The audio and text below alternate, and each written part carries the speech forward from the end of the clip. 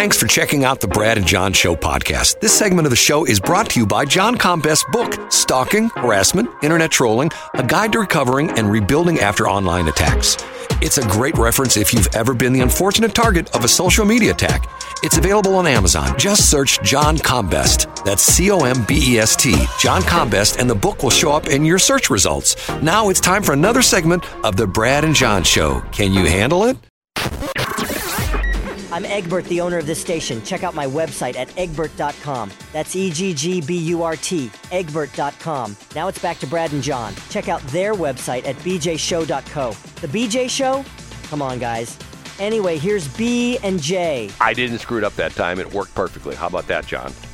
1,000. You better be careful, or Morgana might hop out of the stands because of your 1,000 batting average and give you a little peck on the cheek, Brad. How do you know It'll that? be like Main Street St. Charles all over again. How do you remember that? You had to be like about 5 when that happened. How old Well, I had a great book called Baseball, A Laughing Matter. Oh. And the subheadline of that I stole and I use all the time, which is notes, quotes, and anecdotes. I use that all the time.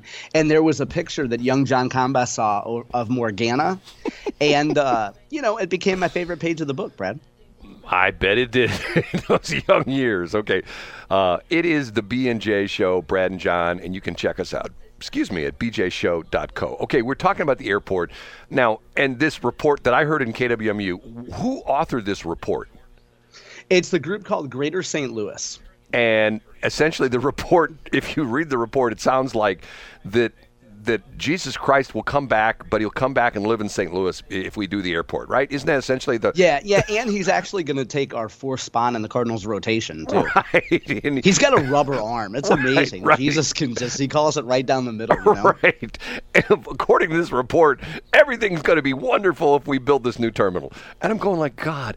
And okay, so that goes on. And the next story is the story of the statue. Do you know this story? And which statue is this? This is a statue they want to build in North City, or I guess. Oh, yes. I had this. Sorry to interrupt. I had this. This was a headline. And you know how much money that we're going to spend as taxpayers on this, Brad? Yeah, go ahead and give the story. $200 million. No, not $200 million for a statue. That's what it was. That wasn't the amount of money. But essentially, they're doing something where they're putting out like an RFP, request for proposal kind of deal, where they want to have someone build this statue or do this statue. It's going to be like at 14th and Biddle, which to the point where if you know 14th and Biddle, to the point where if you're not carrying, you should be. But yeah, is that the car? Did I remember reading that it was the Carr neighborhood? What is it? Well, talk or about Carr that. Square. I don't remember. I clearly don't go there because I value my life. And the thing about this statue was they said it was going to improve the living conditions of the neighborhood. Oh, here we go. I just brought it up. And by the way, I was only a decimal place off a few. It's $200,000. Right. And am I correct at 14th and Biddle? Is that what it says? Yeah, that's where it is. Yep. Okay, so Carr Square is the name of the neighborhood. 14th and Biddle, correct. And read the quote where they said something about the fact that I'm being facetious, but they said it's going to, the way the story on KWMU was, it's going to improve the neighborhood. I'm going, how the hell is a statue going to improve the neighborhood? Here's the quote, Brad. We give them our goals. We let them know about the community, its history, its aspirations for the future. And then we ask them to create a piece based on that. So which is really a steal. If you can get a statue today for $200,000. And by the way, this is part of there was a Choice Neighborhoods initiative. So I looked this up before I linked to this yesterday. In the waning days of the Obama administration, Obama started dishing out a ton of grants to urban areas. And Mayor Slay was actually still the mayor at the time. And, it was the city got, I want to say the number that sticks in my mind is $29.5 million to do, Lord knows what, to hire some people and pay off some consultants, I guess. But, I do think that it would be nice to have a statue, because here's the thing is we're going through reparations. We're trying to find reparations for people. We need more of like a source of inspiration. You know what I mean? I don't, but I pretend I do. But you know what? I could work in communications for the city because that's about how much sense they make. I heard this story and I thought to myself, I mean, here's two stories back to back that are like BS, BS, BS, yeah. BS. But the interesting thing, going back to the airport for a minute, is that What I think most reasonable people see through is that if you're one of these commissions, and I don't care if you're a right-wing outfit or I don't care if you're a left-wing outfit or if you're some libertarian group, you know the outcome you want to get to with a study. And good Lord willing, you can fund an academic outfit, hopefully a state university, a group that needs money, and you go to researchers and you say, hey, here's what we're trying to do. What kind of numbers can we put together to show that we either need this or we don't need that, or this will kill the economy or this will boost the economy? So you start with your end goal in mind. You find somebody that's going to play ball, and then you get the study, and then you come to a St. Louis public radio and you say, see, science and math shows that we need a new airport. Well, the other thing he said, and we're backtracking to the airport thing, the other thing, and I think they had sound of this. What was the guy's name again? You said Tony Weiss. Okay. Yeah, but they might have had representatives from actual leadership from Greater St. Louis. They had a sound bite of, I don't know who it was. Maybe it was the Tony guy, maybe it was some other guy, saying that when people come to St. Louis and the first impression they have is at the airport, and it makes a lasting impression, and we have to make a good impression when they come to the airport. Yeah. And I'm going like, okay, you know what? I'm not Mr. World Traveler, but, I mean, if you go into the Southwest Terminal, there's nothing wrong with that terminal. It's a nice terminal. It's fine. And if you go to the main terminal, once again, there's nothing wrong with the main terminal. I mean, is it a little bit old? Yeah, it's a little bit old. But once again, why in the United States? I mean, like, here's the example. Have you ever flown into Midway before? I have, yeah. Okay. If you had to rate Midway 1 to 10, and you had to rate our current airport 1 to 10, what would you give Midway? I don't remember anything about Midway that stood out. Well, Midway is an old airport that looks old, that is not in the best of shape, okay? Mm-hmm. And to me, I think most travelers, if you ask them if they were regular travelers into St. Louis and in Chicago Midway, they would give St. Louis like an 8 and Midway like a 4 or 5. Just because it's old and because it looks more decrepit is what I'm saying. I don't even remember anything about it. And if you know the politics behind that, all the money goes to O'Hare. That's where all the money goes in the Chicago area, because that's the big international airport. And Midway is sort of like the redheaded stepchild airport, where it's like, that Southwest flies out of there. I mean, when Southwest was first starting out, there was like, oh yeah, that low fare airfare. And the stewardesses are all pretty. Right. How dare they? And they tell jokes. And we can't have that. We've got serious stewardesses. I mean, and see, and once again, here's the interesting thing. He says this, I'm going like, okay, maybe you'd be better off, because let's face it, a lot of people that they fly into St. Louis, especially if they're like tourists and stuff like that, even if they're doing business, what do?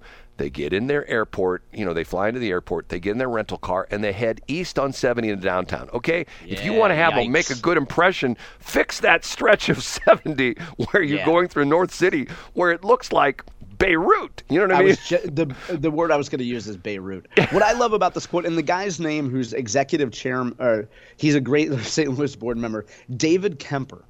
And he's the executive chairman of Commerce Bankshares. Yeah, it's the Kemper family out of Kansas City. Yeah. Ah, man. The key quote is, transforming our airport is a top priority for St. Louis's business community. Now, what I can see here is I could see somebody from the airport saying, hey, we need to have the quote from David say something about how it's the top community and top priority. And then I could hear Tony be like, no, we got to just say a top priority. Because then everybody in the world would say, how about crime? Well, that's exactly where I was heading with that, because if you jump in a plane, let's say you travel to another city and you just stand on the street corner and you said, hey, we're doing a survey. What's your impression of St. Louis? Nobody would say, well, their airport needs some work. It's not the best airport. That one terminal, I feel, is very stuck in the 60s. They would say, oh, my God, there's terrible crime there. There's murders and there's all sorts of carjackings. People go to the Arch and they come back and their van has all the equipment jacked out of it. And criminals are on the loose, decapitating, cutting off girls' legs. And right. And I was just going to say, no laughing matter. That poor young lady who came here for the volleyball tournament ends up getting her legs chopped off by the goofy dude who should be be home or actually should be in jail, not should be out. I mean, wasn't that the deal? He had the GPS monitor. Did he cut off his foot or something like that as well, too? Well, you couldn't ask Kim Gardner, though, because she was taking her nursing classes during the workday. So she couldn't be bothered to handle that. And you know what? What's funny about that is it's so bizarre. If you said to people, well, Kim Gardner, the prosecuting attorney, she was busy during the day doing nursing classes, people go like, what? Yeah. What? Yeah. Isn't she an attorney? What's she doing taking nursing classes? I mean, to this day, I still don't understand that. That was never explained. I mean, why was she taking nursing classes?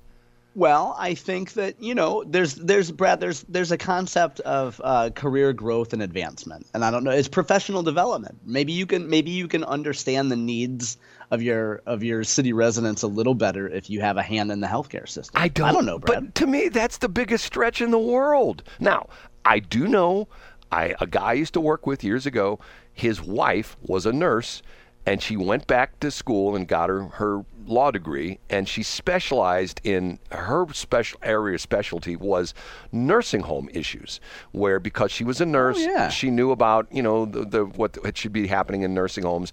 I know another woman that I know that once again has a nursing degree. She didn't go back to school, but she works for a law firm, and what she does is she looks at cases of hospital malpractice. And from a nursing standpoint, she says, okay, this should be done. It wasn't. This is SOP for this type of a procedure or for a patient, and it was not followed, that kind of stuff. I get that. But why in the world did Kim Gardner go to nursing school during the day? I just think as the prosecutor in St. Louis City, you don't have enough on your plate. And you got to have something to fill your time. I mean, we're all supposed to have hobbies, Brad. It always cracks me up when I hear I still run it from time to time. It rotates through on the podcast where we have Mark McCluskey tell the story about how him and his wife, they have a 6-year backlog of cases in the city of St. Louis, but his case has to go to the top of the heap. Because exactly. How it might be a little bit political. We got murders and rapists and burglaries, but yet we got to go after 2 people who are having their house threatened by a bunch of protesters. And I'm going like, yeah, I get it. I totally get it. It's to the point where, see, the amazing thing is years ago, and I cannot remember his name, we had a guy who ran for judge, and I believe this was in Franklin County. I believe this was, it was in Franklin County. And he was running for judge in Franklin County. And he had a very interesting ad he ran on the air. And he says, hi, this is so-and-so, and he says, I have something I want you to do. He says, I want you to come to the Franklin County Courthouse on 2 o'clock on a Friday afternoon. And he says, why do I want you to do that? Because you'll find all the empty courthouses. All the empty courtrooms. Nobody's in any. All the courtrooms are empty. He says, how many times have you heard about the legal backlog we have right here in Franklin County?